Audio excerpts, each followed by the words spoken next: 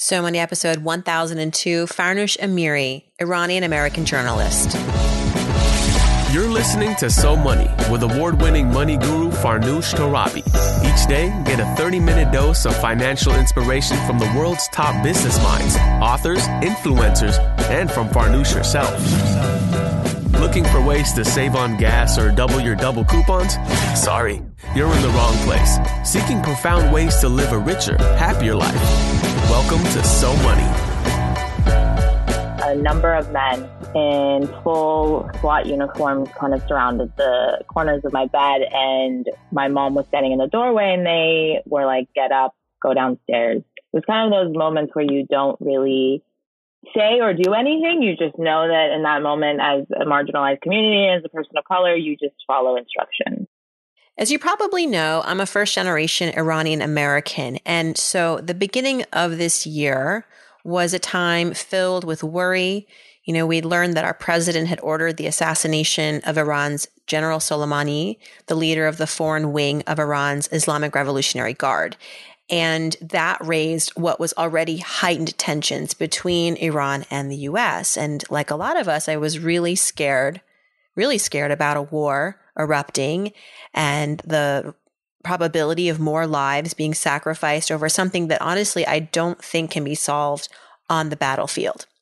And then subsequent to this, we had Iran admitting to accidentally taking down the Ukrainian jetliner where 176 people on board perished. So in its aftermath, here I am. I have this financial podcast and I thought, well, what could I share here that was of relevance to us? I recently came across an NPR interview with Farnoosh Amiri. She is an Iran-born U.S. citizen, and I realized she'd make a great guest. You know, Farnoosh came here when her family was 5 years old. She experienced something pretty traumatic in those early years that you just heard a clip of. But I think the bigger takeaways from our conversation that you'll hear now are her immigrant experiences, lessons both unique and universal, her life today as a financially independent millennial living in New York City, and how she is, despite some challenges, creating a So Money life for herself in the context of all that is happening between the two countries that she knows and loves. Here's Farnoosh Amiri. Farnoosh Amiri, welcome to So Money. Hi, thanks for having me. I don't just have you on the podcast because we share a name, but have you ever met another Farnoosh, by the way, or Farnoosh as our parents would say? I have not. I know there's like a guy out there also in LA named Farnoosh, but I've never met him. So this is quite a day for me. I didn't know that men could have our name until I was much older. I met a Farnoosh who was a man from England. He actually had a YouTube video that went viral. There's been another Farnoosh on this show, Farnoosh Brock, who is a business leader, business expert. She's also a yoga enthusiast. People think I am her sometimes when I go to conferences. I'm wearing the Farnoosh name tag and they're like, "Oh, I love your yoga videos." No one has confused me for anyone yet. So I think that's interesting. Well, I admire you so much. I wouldn't mind if people confused me with you. You're so brave. And I first learned about you a short while ago, earlier this year in January. I was listening to NPR.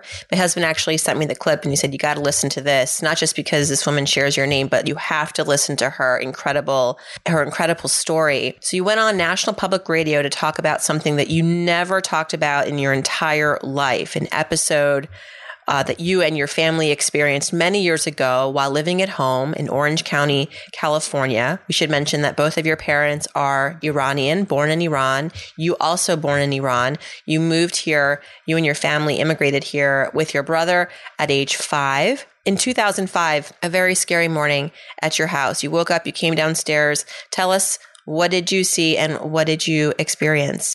Yeah, it started really early. It was around 5 a.m., 6 a.m. It was still dark outside, and a number of men in full SWAT uniforms kind of surrounded the corners of my bed, and my mom was standing in the doorway and they were like, "Get up, go downstairs." It was kind of those moments where you don't really say or do anything. You just know that in that moment, as a marginalized community, as a person of color, you just follow instructions. So I went down the stairs and my mom and my brother followed behind, and we were told to sit on this couch. We didn't have much furniture in the house because we had just moved in, and my dad was already sitting there, and there was I think 6, 7 other men around every corner of the house. And my dad was handcuffed. So that was kind of the first thing I saw. And then from there, it was a 6-7 hour raid of our home. Unbelievable. So was there anything that you remember communicated to you, to your family, why they were there? That's got to be so scary, right? These strange men in uniform camping out at your house. What else do you remember? So nothing was communicated. I knew that this wasn't random men. These weren't people from the street. I knew that this had something to do with like a larger law enforcement agency in America. I did not know who they were or specifically what they were looking for, but they didn't speak to us much. When they did, it was to tell us to stand up or sit down or leave the house or not say anything. So any sort of communication about what they were looking for or if they had a warrant or anything was not communicated with us. So it was a very confusing and scary couple hours. Yes. And again, this is 2005, right? So soon after 9/11, Iran is part of the axis of evil. As our president at the time announced, we're at war with Iraq. And I know personally, my family, my friends, definitely experienced various levels of aggression during that period. My family and friends, Iranian, or anyone from the Middle East, anyone who had brown skin, frankly. There was a lot of fear at the time, a lot of ignorance. Your family never talked about this, not even amongst each other, really. They didn't talk about this with friends. Why? Was it mostly fear? I think it was a mixture of things. I think it was fear. I think it was shame. I think it was not knowing what had happened. A lot of the times when something horrible happens, I think there's a lot of time there's closure or there's a conversation or there's a grieving process or there's something. But with this, it was kind of like we actually didn't have any proof that this happened to us except our memories, which is hence why the essay is called The Day That Never Happened, because for all of us, we kind of just unconsciously repressed that memory for around close to 15 years. Earlier this year, you chose to share your story bravely with NPR. Why did you decide to do that, and why now?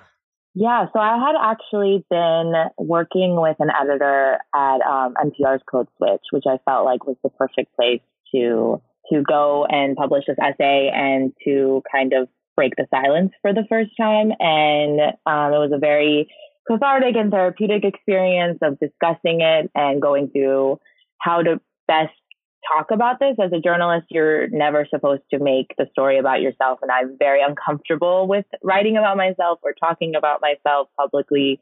And I've kind of conditioned myself to take myself out of the story. So this was very difficult, and especially with something so raw and so private and personal, especially in the Iranian American community. We're very much tight-lipped about stuff like this for fear of retaliation or fear of public shaming or just any sort of vulnerability that is shown is not really seen as a positive thing in our community. So this was very hard to do, but as NPR and Code Switch felt like the perfect place to do it. And honestly, the response has been amazing. I so admire you for doing this. And I know that on the interview, you mentioned your family was not in love with the idea of you going on a national platform and sharing this story once and for all, but there was no stopping you. So what has been their feedback since?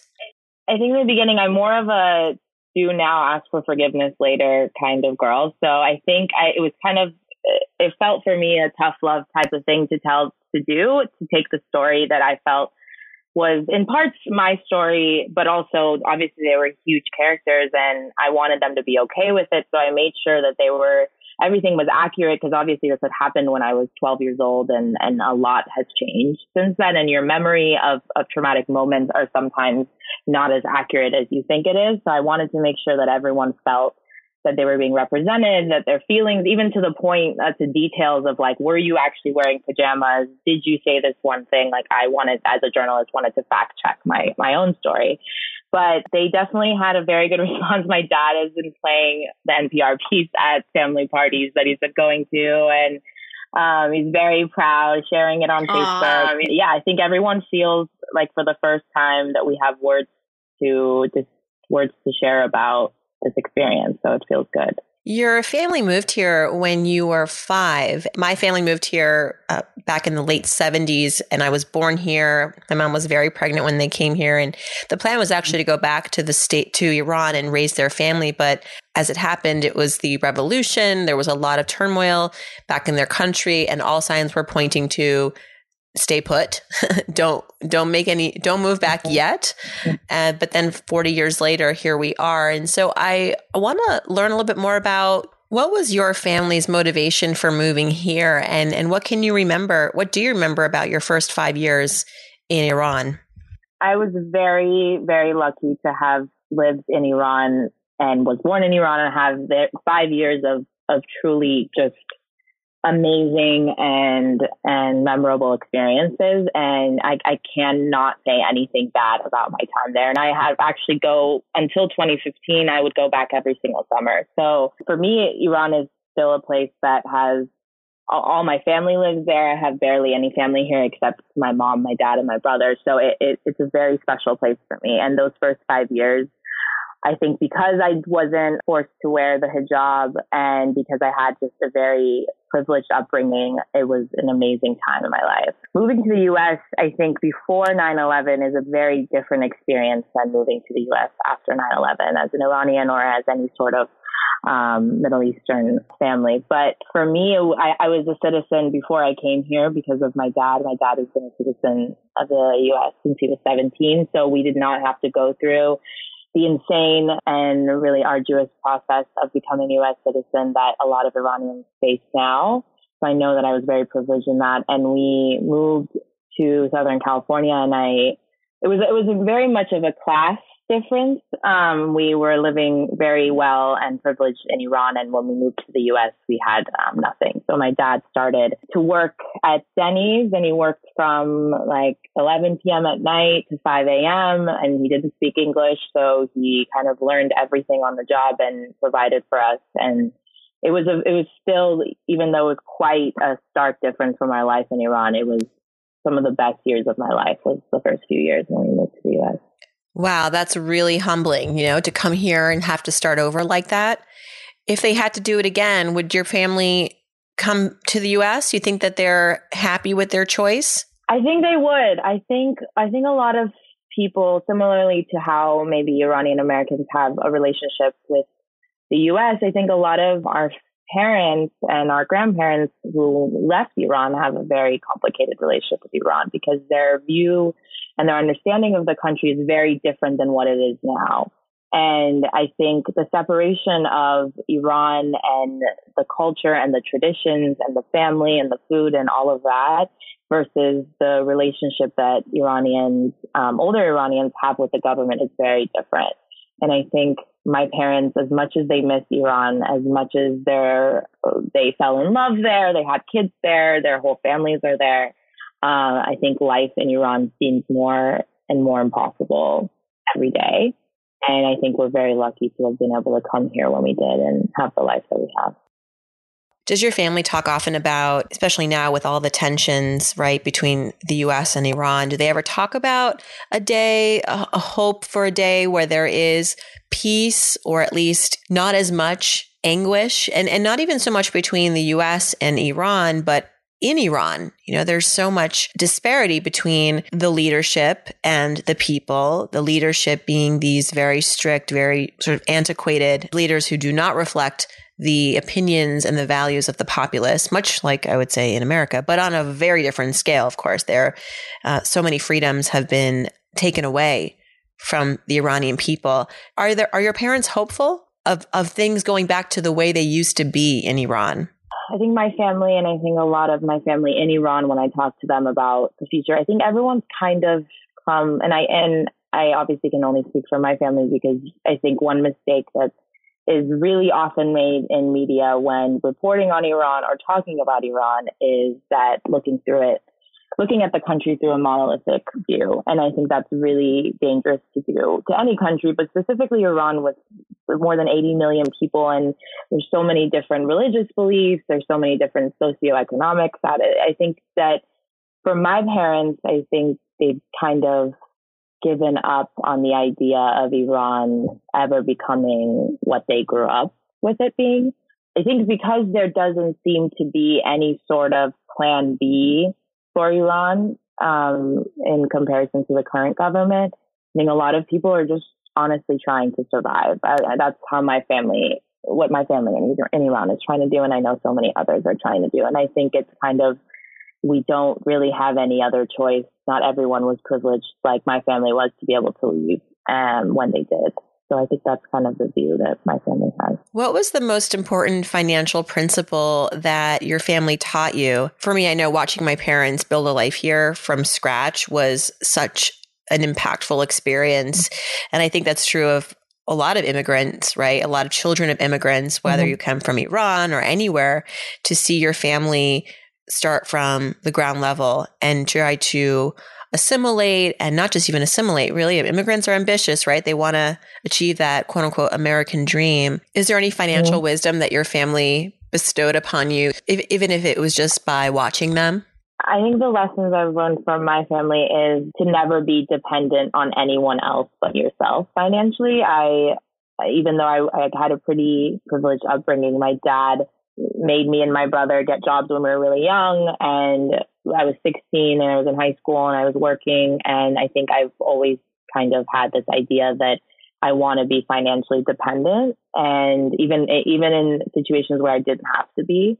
And I think that that's had a huge impact on my ability to live in New York, my ability to move away from home, which is something not a lot of Iranian Americans do, especially in Orange County. A lot of my friends still live either at home or they live nearby home. And I definitely wanted a life that was very different than the one that I could have in Orange County. So I knew that I had to be financially dependent, and that was something that my dad really bestowed on me in a young age. Yeah, I can definitely relate to that. This insistence upon financial independence. My mom said to me when I was like 19 in college, she said, if you ever get into debt, don't let me know because I'm not bailing you out. I was like, okay, better get rid of that credit card debt. Seriously, it helped. And so now, as you are in New York City, you're working as a journalist. How are you building your financial life? Do you think about, building wealth? And if so, what are you practicing?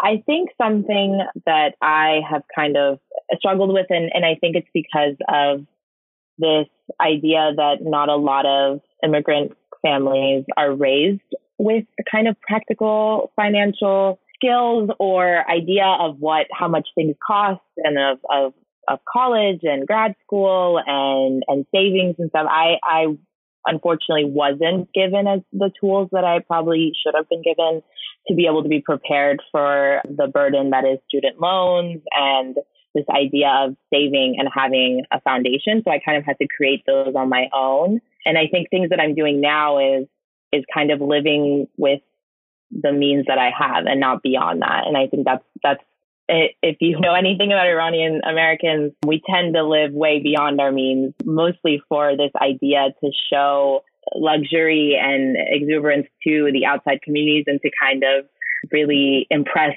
our friends and impress our family and kind of show that we have all this. And I think that's something that I cannot relate with at all. And I think that makes me very different than my family and the community that I grew up with in Orange County, is this idea of even if you don't have it, spending it as if you do, or figuring it or putting it on credit cards or loans and stuff. And I think that's something I'm very proud of, that I don't have that quality, but it was difficult to break out from that because that was a huge part of my upbringing. I hear that. And now you're living on the East Coast. You have experiences from both coasts now. And I have a theory that there is a difference in financial mentality between West Coast Iranians and East Coast Iranians. And I could be wrong, but I never grew up with this insistence upon having flashy things. My parents definitely liked the nicer things, but they always would save up to buy those things. We never really had credit card debt. Now, I'm not saying that people on the West Coast have credit card debt, but there's just a lot more, far bigger insistence upon having the big house, the brand new nose, all the fancy stuff, the designer this, the designer that. I mean, there's a Real Housewives of Orange County. So it's not just limited to the Iranian community. It's a whole culture out there in the Los Angeles area. And now that you are living on the East Coast and you have this West Coast past, do you notice the difference?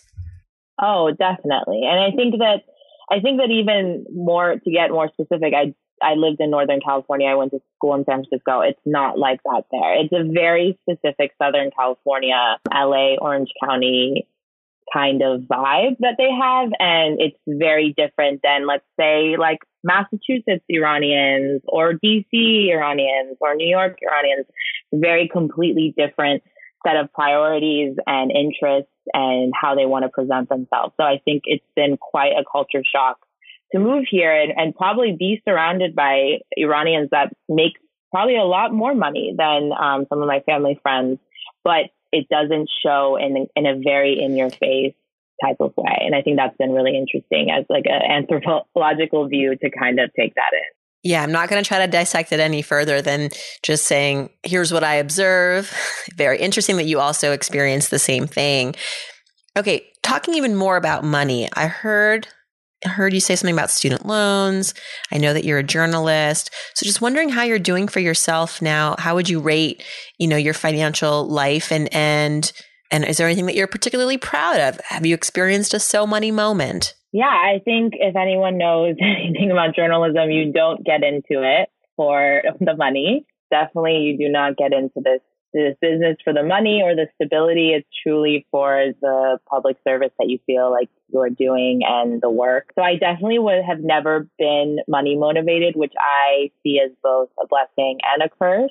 I've always thought I'd rather, if I spend 40 hours a week, 8 hours a day at a job, that if I made so much money and was so financially comfortable, but if I hated it, that would be so much worse than truly working at a job and I'm maybe making ends meet, but I can go to bed at night happy with what I'm doing and proud of the work.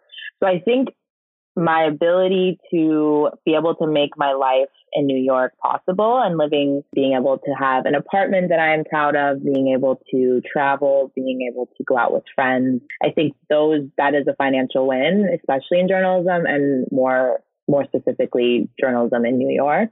So I think that's been a financial win. Definitely student loans are a real thing. And I think it's important for people to talk about it and to talk about the fact that some people have been very privileged, and the reason that they're able to have the kind of life that they have is that they were able to get out of school or grad school without those things. I loved my education, both in undergrad and my master's at NYU.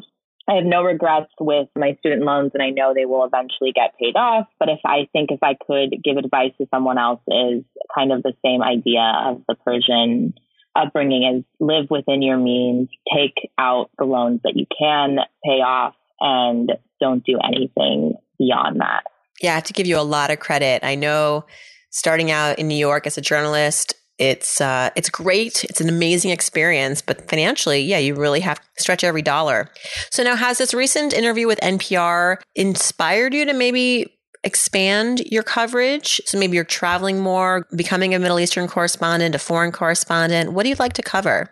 Actually, that is the ideal career goal, is to be able to transition into working in the Middle East and working out in the field. I'm currently at the Associated Press, where I handle mostly domestic news, more specifically in the East, which is we cover 10 states and the desk that I'm on. But I'm able to help out with a lot of international coverage and translating a lot of stuff in Farsi. So that's kind of the end goal, is to be able to go and cover Iran specifically, because of my interest in kind of bridging the gap of what American audiences or global audiences know about Iran, and how reporting on that can kind of illuminate the nuances of that country and break past this idea that the only narratives about it are the nuclear deal or the tensions between US and Iran, and how there is so much more. And it's important to have context when reporting on it.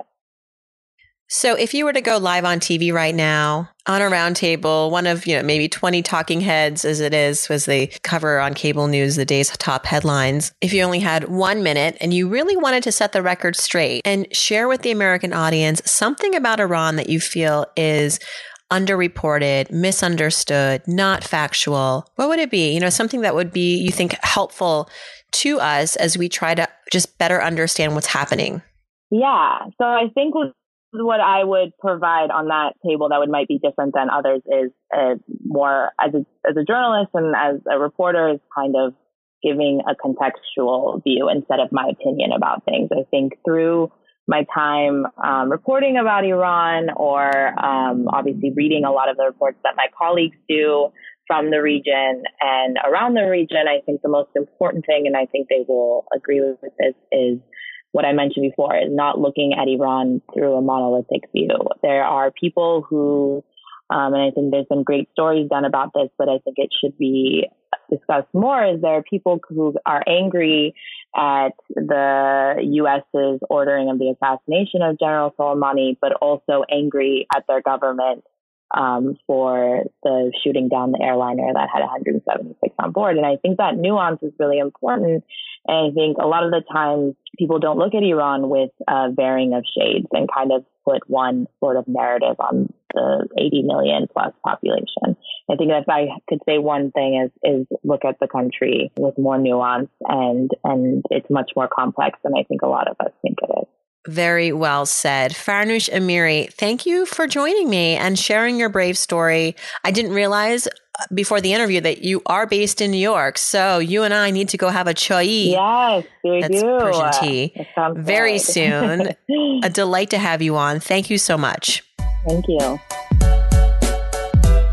Thanks so much to Farnoosh for joining us. You can follow her on Twitter at Farnoosh Amiri. She spells Farnoosh not with two O's like I do, but with an O and a U in the middle.